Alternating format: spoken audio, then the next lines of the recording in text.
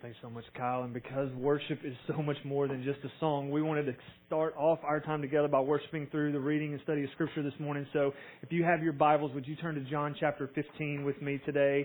And let's celebrate God's truth and His Word that He's given to us.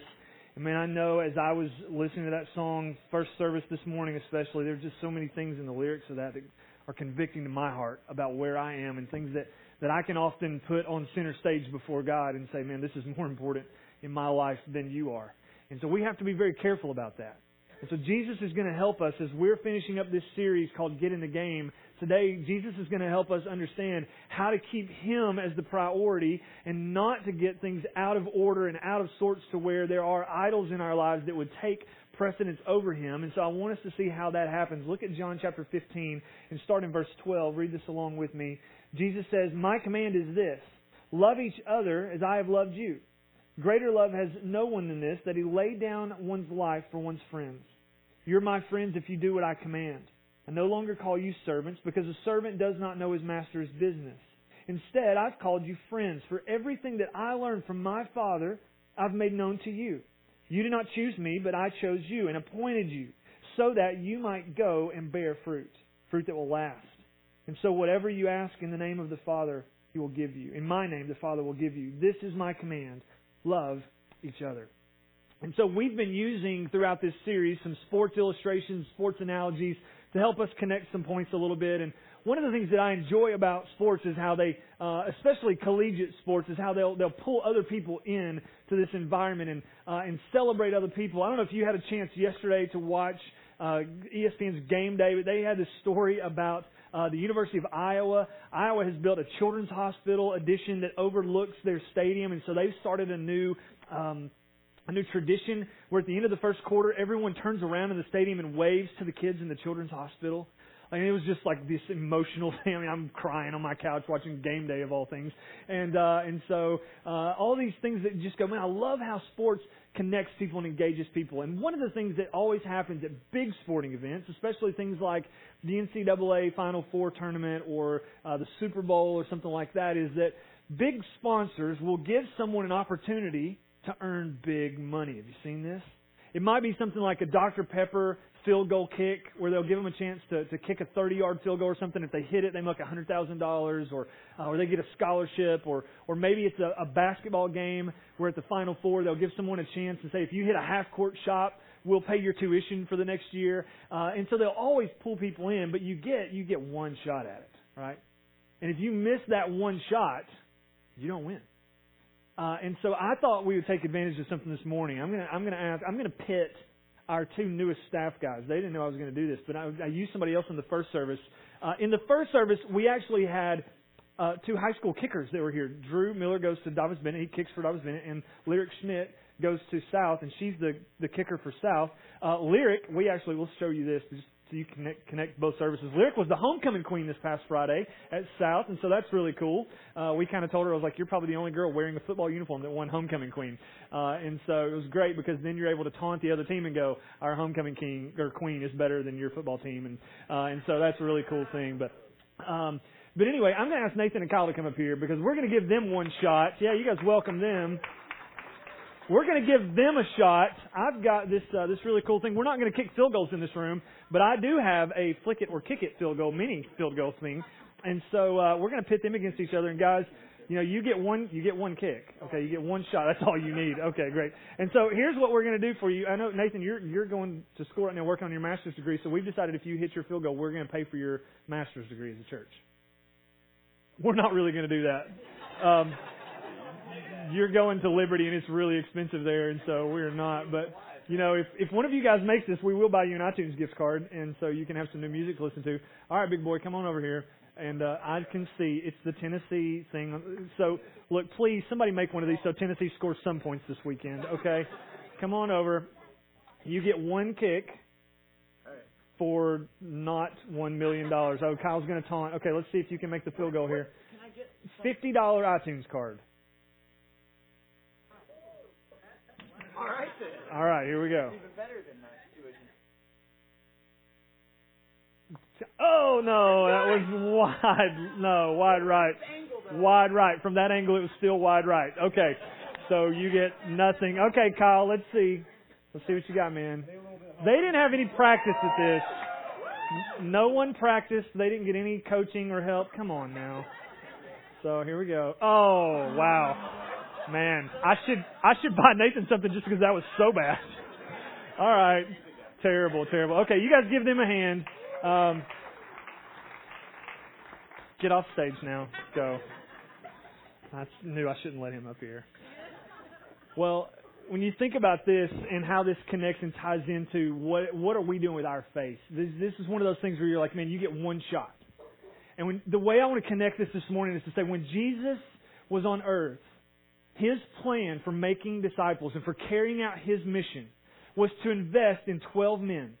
They were going to take His methods, take His mission, and carry them forward. Jesus had one shot. He had a plan A approach to carry on the mission of the church, to make disciples through the whole world. I'm going to invest in 12 men. And then I'm going to send them out in my name with my authority, and they're going to go and replicate everything that I've been done. But it was a one-shot deal.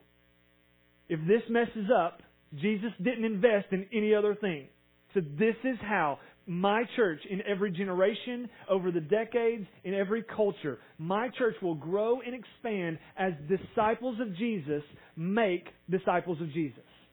It's a one-shot thing. And so Jesus put all of His eggs in this basket of making disciples. And over the last month, we've been talking about what it looks like to be a church who is a disciple-making church. That people who are followers of Jesus aren't content to just be on His team. We've talked about that a little bit. That there are a lot of people in the Christian church who have accepted Jesus into their life, who go to church on a consistent basis, a weekly basis, consistent kind, but they're on the team, but they're not really in the game. They're not really engaged, involved. They're not doing what Jesus called us to do. Jesus called us to make disciples. And anything less than that is missing the standard of what Jesus expects for those of us who are followers of Christ.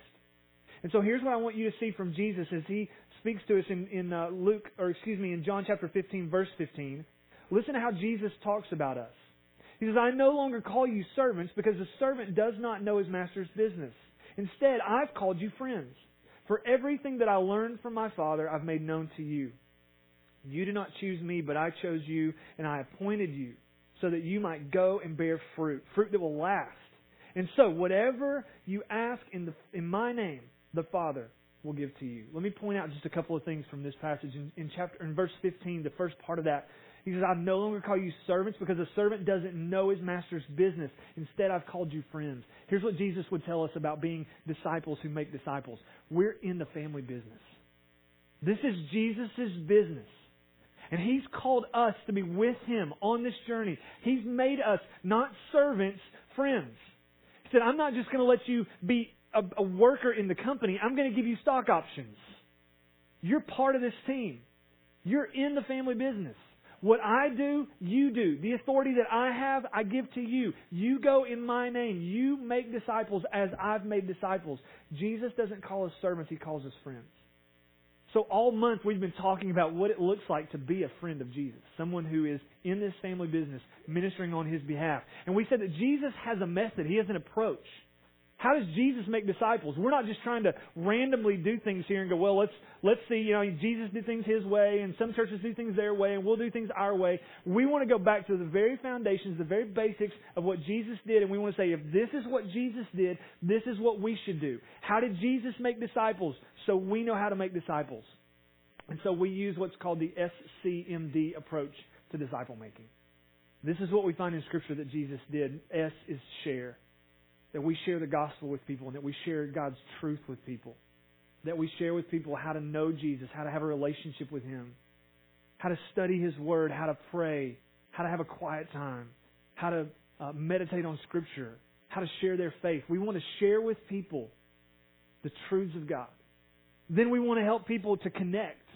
We want people to connect to God first and foremost, and then we want His people to connect with one another. That to be in the church, we need to be connected to the body. To be in Christ means to be connected to His body. So we share with them about our faith in Jesus, and then we help connect them to God and to one another. And then the last thing that we want to do is we want to minister. We want to teach people to minister. And so as we minister in regards to the gospel, we want to teach others to minister as well, to go out and serve in the name of Christ, to make an impact in our communities, to make an impact in our world, to give of ourselves, to say that other people are more important than us, and to give of ourselves to someone else. So we're going to share, connect, minister, and then as we do those three things, the next thing is to call people to disciple. And as they are disciples who are making disciples, guess what they're going to do? They're going to say, well, I want to share with you how to share, connect, minister, go make disciples. Then that person is going to say, let me teach someone how to share, connect, minister, go make disciples. That's what we're supposed to be about. And so Jesus says, you're in the family business. And here's what Jesus tells us in verse 15, the second part of verse 15. He said, for everything that I learned from my Father, I've made known to you. So I've taught you everything that I've learned from my Father. All the stuff that I've known, I've shared with you. I've connected you to God. I've connected you with each other. I've connected you to a bigger purpose. I've shown you how to minister and how to serve and how to go and impact this world.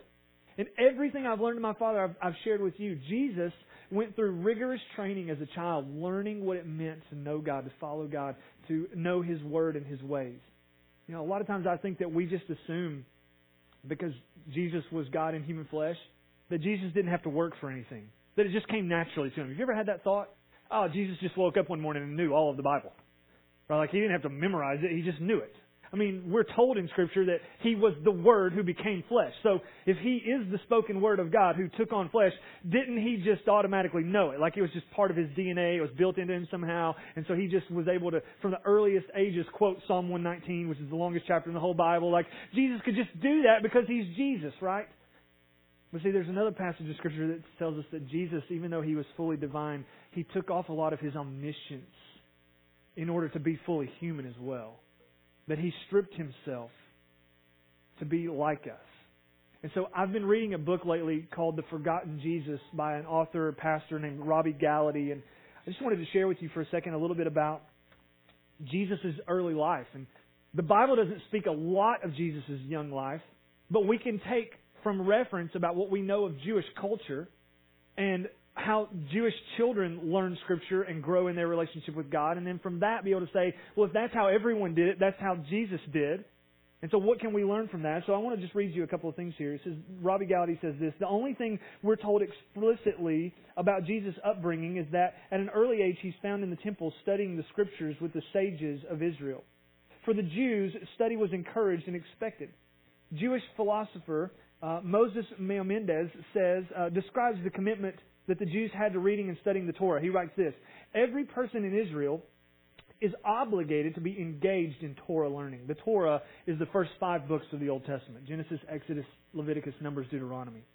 So these people would be engaged in Torah learning, whether one is poor or wealthy, whether one is whole in body or afflicted with suffering, whether one is young or one is old and feeble. Even a poor person who is supported by charity and goes from door to door seeking benevolence, even the man supporting his wife and children, everyone is required to find a set time during the day and night and study the Torah. As it was said, you shall go over it again and again, day and night. So Hebrew men and women spent time with God in prayer throughout the day, and families were encouraged to have discussions about the Torah at every meal.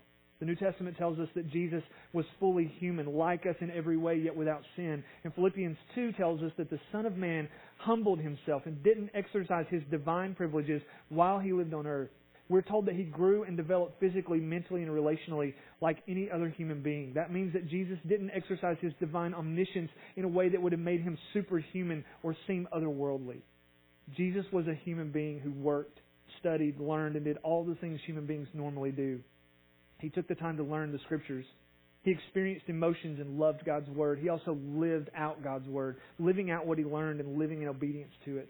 Scripture flowed out of His mouth because it was hidden in His heart. The practice of memorizing Scripture was common for Jewish men, and Jesus would have been no different. This was something that Jesus worked at. And so He says, what I've learned from my Father, I'm now going to pass on to you. I've told you everything that I've learned. And so we see Jesus that He's invested in this relationship with His Father to a point that He has all of this knowledge, all of these things that He wants to pass on, and He's going to make disciples of His Father. And then He's going to leave with them the challenge to say, now, you go and do the exact same thing with someone else. You go and make other disciples. So what Jesus learned from God, He passed on so that they would pass on their faith as well. That's what a disciple is. If you're taking notes this morning, either on our YouVersion app under the events page, or if you want to write some things on the bottom of your bulletin or the back of your bulletin, just write this. Here's what a disciple is. A disciple is one who accepts and assists in spreading the doctrines of another. That's a disciple. It's someone who accepts and then assists in spreading the doctrines of another. So if I have something that I follow someone and I believe what they're saying, I accept their teaching, and then I want to not only accept their teaching, but I want to make sure other people know their teaching. I want to pass along what I'm learning from them to someone else. That's what it means to be a disciple. And so we're called to be disciples of Jesus.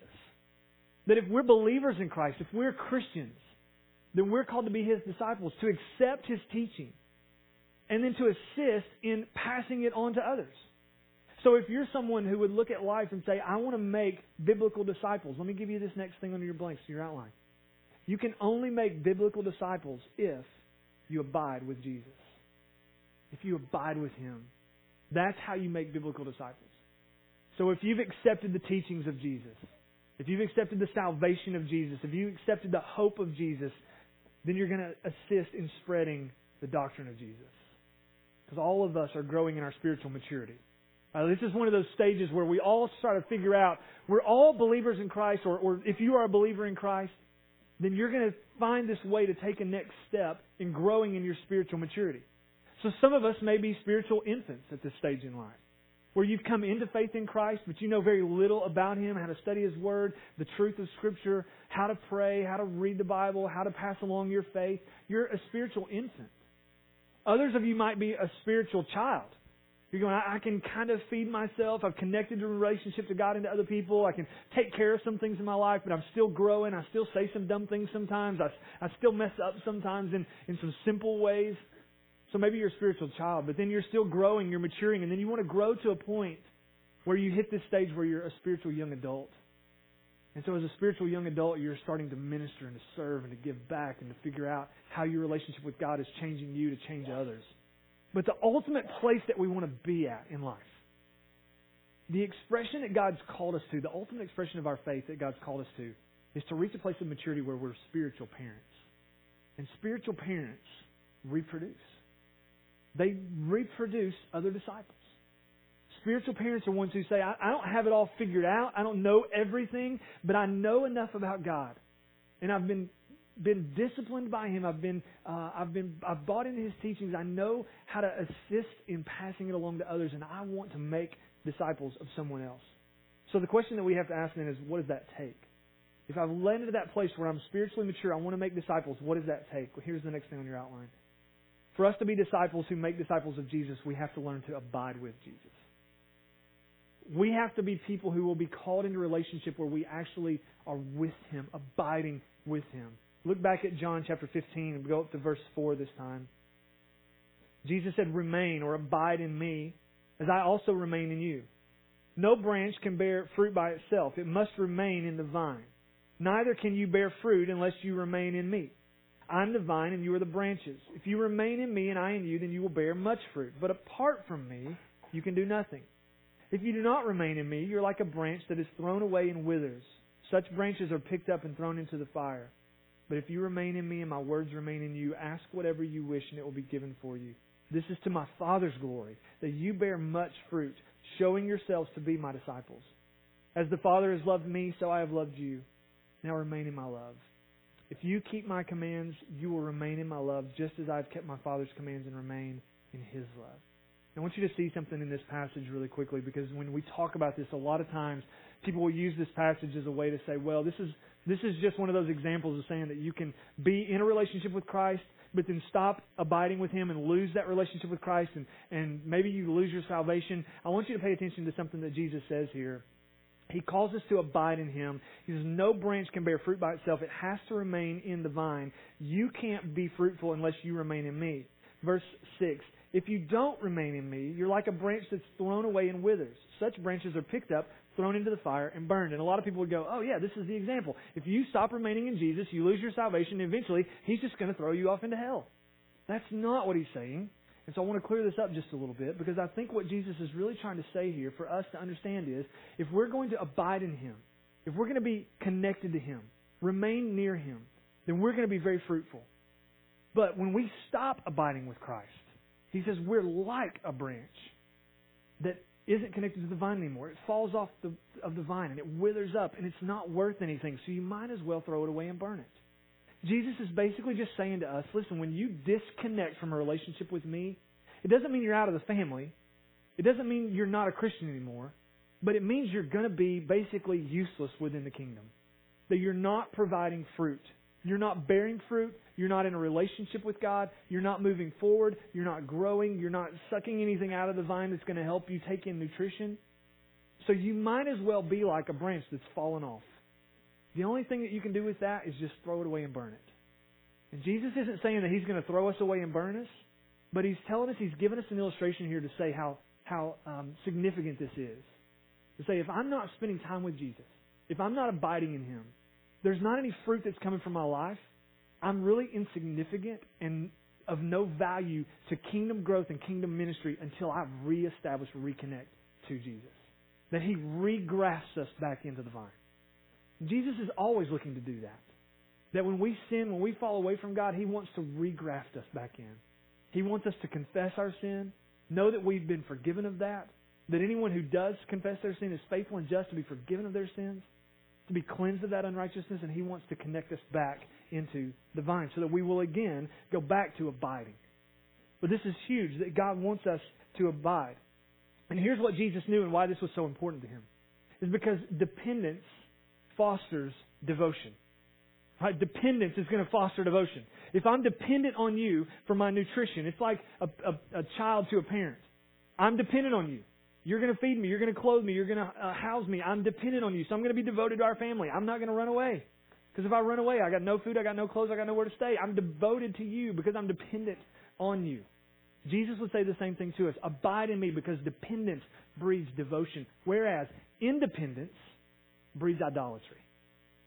That if I'm going to say, Jesus, I don't want to have anything to do with you. I'm going to be independent. I'm going to go my own way. I'm going to find my path. I'm going to do it my way. I'm going to be independent of you. Guess what's going to happen next? That's going to breed idolatry in your life. That we're going to start replacing Jesus with lesser things. That we're going to pursue things that aren't going to fulfill us. And then we're going to say, this is good for me. I want this. I'm going to elevate this above Jesus. And Jesus is going to the whole time be saying, no, that's idolatry. When you're not remaining in me, abiding in me, you're chasing other things. Off the vine, Jesus knew this. Off the vine, we'll still make disciples. The question we have to ask ourselves is, of what? Like, we're always making disciples.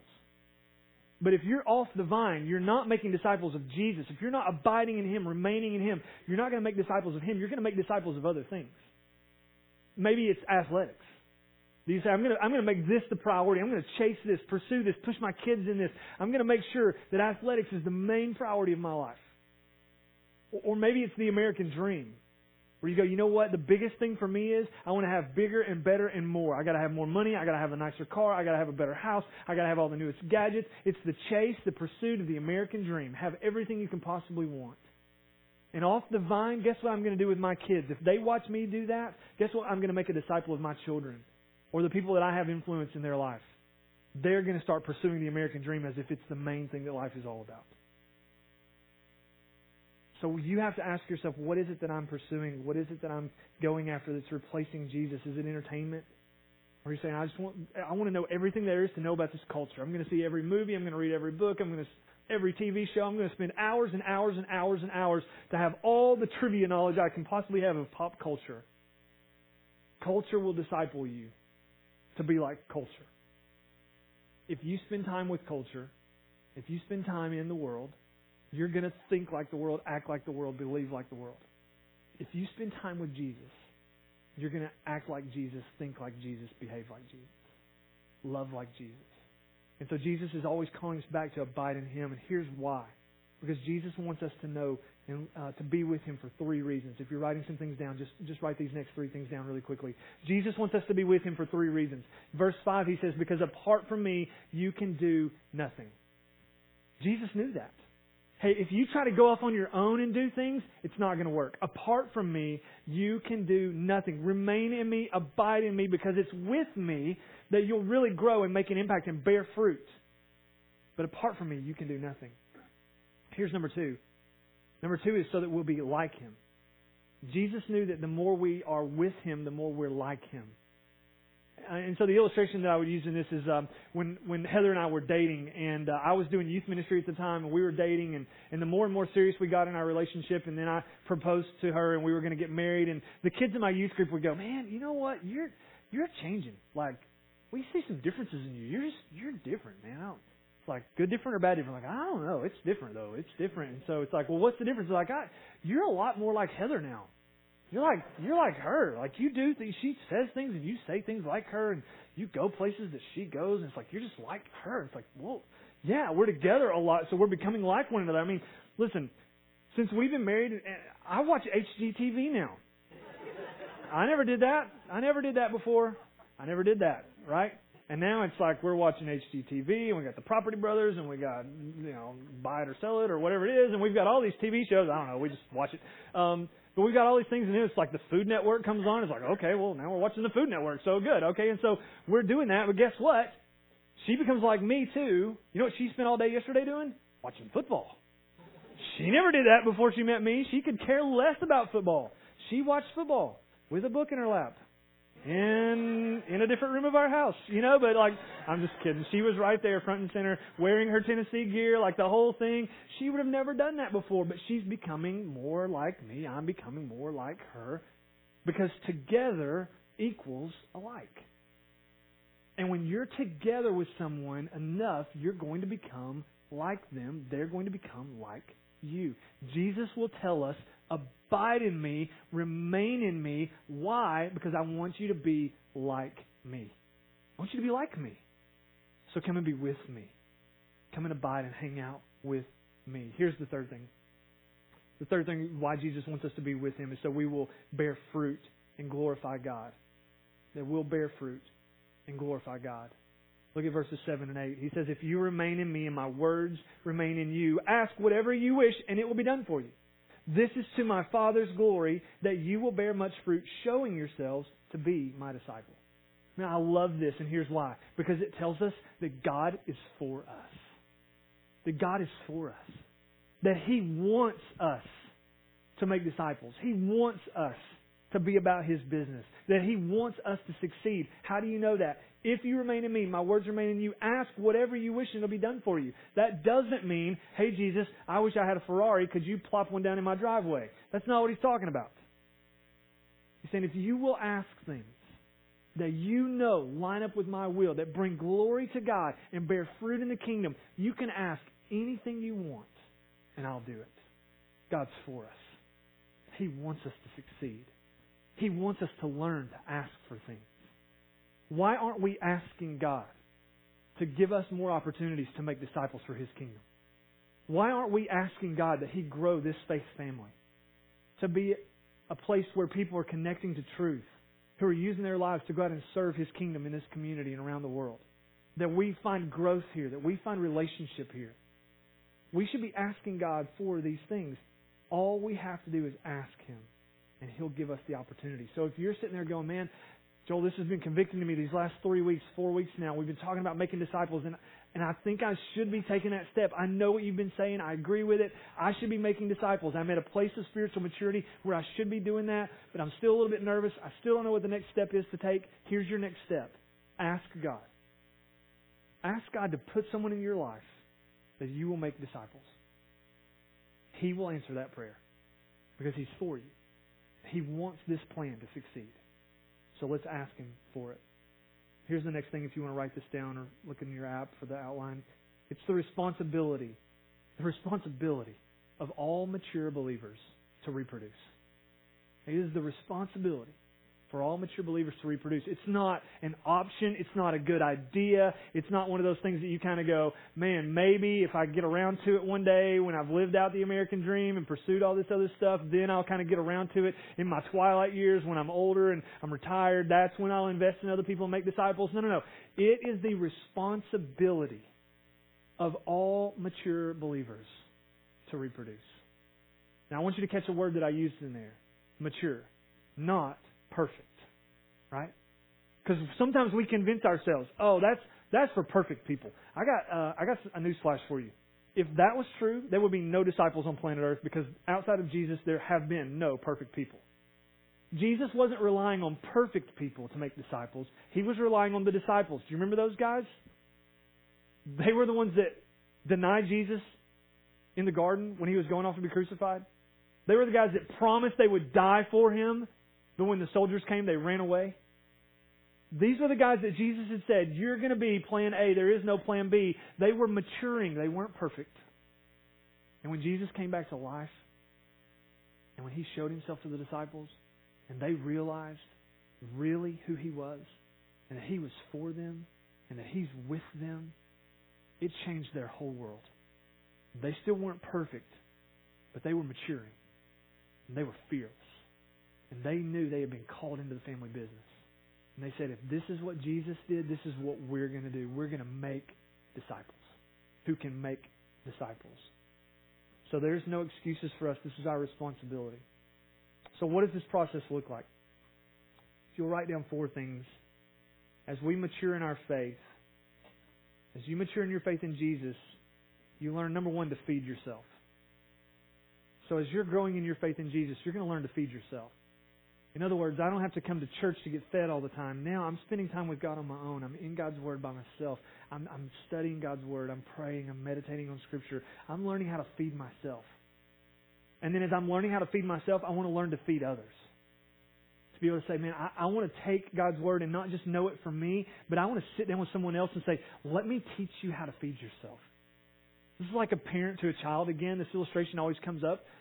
But can you imagine being a parent and your 30 or 40-year-old child comes to your house on Sunday for lunch and says, Mom, will you cut up my meat and put it in my mouth for me? Like, no, I won't do that. You need to learn to feed yourself. We need to grow up in our faith in the same way that we grow up in our bodies. That at some point we're being set free to go and to do on our own. And so as believers in Christ, we learn to feed ourselves, then we learn to feed others. Then here's number 3, that we teach them to feed themselves, so that they're not dependent on us forever and ever and ever. I know how to feed myself. I'm going to teach you how to feed yourself. Now I want you to also be able to feed others. That's number 4. Teach them to feed others. That it's not just enough to say, I know how to do this on my own, but I'm going to teach other people how to do this. Maybe a great illustration of that is from the NBA years and years ago. One of my favorite players, a guy that I respect and admire a lot, is Bill Russell. And Bill Russell played for the Boston Celtics back in their glory days, right? In his career, he won 11 national championships, 11 NBA championships. 9 of those titles he won as a player. Red Auerbach was the coach, and Bill Russell was the player, and they won 9 championships together. After winning 9 championships, Auerbach looked at Russell and went, you know what? You don't need to just be on the team and a player anymore. You need to be the coach. I want you to teach other people to do what you do. And so Bill Russell became a player coach. He played and coached the team at the same time. Like, that's weird. That's unheard of. We don't see that in our day. But Bill Russell was a player coach. I know how to play the game. I've learned how to feed myself. I've learned how to do all these things. But now I'm going to turn around and teach you guys. I want to be the coach of this team so that you know how to do these same things that I know how to do. And then we see the trickle-down effect of that is what we would call a coaching tree. And so if you don't care about sports and athletics, this may be an illustration that just loses you, but you think about a coaching tree, and somebody like, and I hate to do this, but he's the best in the game right now, so we're going to use Nick Saban. And so that just bothers me to even say that. But anyway, Nick Saban is the top of the game, right? And under Nick Saban, he's got assistant coaches. And a lot of those assistant coaches have gone on to leave his school and go to other schools and become head coaches who have assistant coaches. And a lot of those guys then go on and leave their school to go to other schools and become head coaches. And what you've got is, from Nick Saban, you've got disciples that he's made who go out and do the same thing, who teach others how to do the same thing, who teach others how to do the same thing. And ultimately, you start getting programs that look a whole lot like, although not as good as, Alabama. This is what Christianity is supposed to look like. That as I walk with Christ and get to know Christ and love Jesus and I learn from Him, then I'm going to teach other people how to do that. So they can in turn teach other people how to do that. And those people can in turn teach other people how to do that. I had a great conversation with my oldest son this past week. And he was just brokenhearted one night at home. And he was saying, Dad, I've got a question. I don't even really know how to pose this. I don't even know how to ask this. But he's like, why couldn't Jesus just make everybody love Him? And it just be like have to kind of thing? So that no one dies and doesn't get to be with Jesus forever? Why couldn't Jesus just make everybody love Him? I was like, man, why are you asking that question? I'm curious just to know where that's coming from. I've got friends in my school who they're not Christians, and a lot of it is because their families are not Christians, and I'm afraid that one day they're not going to be in heaven with me. So I said, man, that's why it's so important for you to be someone, as Mom and Dad are teaching you what it means to follow Jesus, that you've got to learn how to teach your friends about Jesus, about His love for them, and how to follow Him. This is why we're investing in our kids. Because our kids are going to turn around and invest in someone else. And hopefully someone else will accept Christ and they'll learn and grow and then they'll go and invest in someone else. This is the pattern of discipleship. It's what we're supposed to be about. That we learn to feed ourselves, we learn to feed others, we teach them to feed themselves, and then we teach them to feed others. So disciple makers, in that same vein, they feed themselves spiritually during the week. If you're a disciple maker, you know how to feed yourself spiritually during the week. Then you go get supplemental food at church. Like that's what church is about. This shouldn't be the only place, the only time you ever encounter God's Word during the week. This is not your primary food source of spiritual growth. This is supplement. This is a place to be challenged and encouraged and grow. But you need to get supplemental food at church through worship, through being in a life group, through being in Bible study. And then after that, we need to invest in people who are younger in their faith throughout the week. That we disciple others. That we minister and serve. And so we're going to constantly be about this. This is where Jesus said we would bear much fruit as a result of abiding in Him. He says, if you want to abide in me, you're going to bear much fruit. How? By making disciples. By investing in other people. And so I want to give you 3 spheres very quickly to end. 3 spheres for relational discipleship. That as you think about this, all discipleship, we believe, because of how Jesus did it, all discipleship should take place in a relational environment. Jesus was incredibly relational. We believe you should be relational as you make disciples as well. The first sphere of relational discipleship should be in your home. With a spouse, with your kids, with your neighbors, whatever that is. In your sphere of influence relationally is your home. The second one is in the church and in God's family. That when we come here, that in life groups, in relationships, that we'll see people and say, man, I see what God's doing in your life. I'm a little bit further along in my faith journey than you, just a little bit more mature. Would you let me invest in you, disciple you, pour into you, and show you how to follow God so you can continue to grow in your faith? That's what we're supposed to be about. And then the third sphere is the world. That wherever it is that God puts us in this world, that we're supposed to be in relationships with people that would allow us the opportunity to win the right to share with them our faith. And to help them understand who Jesus is, what He's done for them, and the relationship they can have with Him. And so when we think about the world, I want to end the series kind of back where we began. That my fear in the American church is that for a long time, we have had the majority of people in the church that have said, I'm content to be on the team. It's great having Jesus in my heart and knowing that I'm going to go to heaven when I die. I really like sitting on the bench. These chairs are comfortable. I can come to church anytime I want to, be encouraged, be loved on. I am on the team, and that's a great place to be.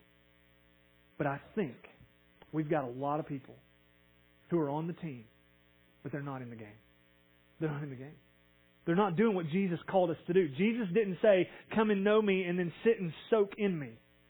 He said, you come and know me and then you go and make disciples. Go. So we got to go get in the game. We got to go play. We've got to try our best to take the grace and the love and the mercy and the compassion of God to other people. So we want to be a part of the bigger invitation that Jesus has given us to be in the game. And I want this church to be a church where people have a deeper understanding of the Christian faith and the responsibility that Jesus has left us with. Go and make disciples. So we have to ask ourselves, okay, well, where? Here and around the globe. We're going to do that here, and we're going to do that globally. So here, what is the Holy Spirit telling you to do as your next step? As you think about your place in this church, what's the Holy Spirit telling you to do with your next step? Maybe you need to be discipled by someone. Maybe you need to join a life group. Maybe you need to be part of a Bible study. Maybe you need to be someone who is looking out around this room and going, I want to disciple that person. I'm going to invite them into a relationship with me to disciple them. What's your next step? Then when we think about globally, next week we're going to hear how to take next steps to take the gospel to the nations. Joel and Elizabeth Peterson are going to be with us next week sharing about what God is doing in their life as He's called them to go and to serve Muslims. And so we're going to be entering into a partnering relationship as a church with them. That as they're being sent out, we're going to support what they're doing, and potentially in the future, as God opens doors, that we're even going to send people to be with them and serve with them. And that's just a first step for what we want to see our global impact make in this world. That we become a church with a global vision. That God has called us to go into all the world and make disciples. And so the reason we do this, and the reason we feel like we're supposed to get in the game, the reason that we're in the family business, and that we know that God is for us, is because what Jesus said to us to encourage His disciples and to encourage us as He was leaving the keys to the family business in their possession. And as Jesus left earth, His last message to them was Matthew 28, 19 and 20. All authority on heaven and earth has been given to me. Therefore, go and make disciples of all nations, teaching them everything I've commanded you, baptizing them in the name of the Father, the Son, and the Holy Spirit. And know that I'm with you forever, to the very end. Jesus has all authority. And He's called us to go under His authority into the world, here and around the globe, with the message of hope that's found in Christ. And so we want to invite you onto that journey. And this morning our response is just going to be, as we sing together, we're going to wrap up our time in worship by singing again. And I just want you to take time as we sing these last couple of songs to think about what's God calling you to do. As He's calling us to go to broken places, difficult places, to hurting people, how do we get engaged? How do we get in the game? And my prayer is that we'll find our way to take what Jesus has challenged us to do in this series and to move forward to go out in His name to change the world for the glory of Christ. Let's pray together. Heavenly Father, I love you. I'm grateful to you for your truth and for your word and for the power that's there. Thank you, God, that you have authority and that we get to be a part of your plan, that we get to be a part of what you're doing in this earth. So you haven't hidden this from us. You've made it known to us. You haven't called us servants. You've called us friends, and you've told us as your friends to go into all the world and make disciples. So God, would you give us a passion for that? Would you give us a vision for that? Would you not let us stray away from it? We trust you to help us to make those connections and to be in relationships with people in a way that allows us to share the gospel, to help people connect to one another, to minister on your behalf, and to make disciples in every aspect and phase of our life. God, we love you and we trust you and ask these things in Jesus' name. Amen. Y'all stand with me and let's worship today.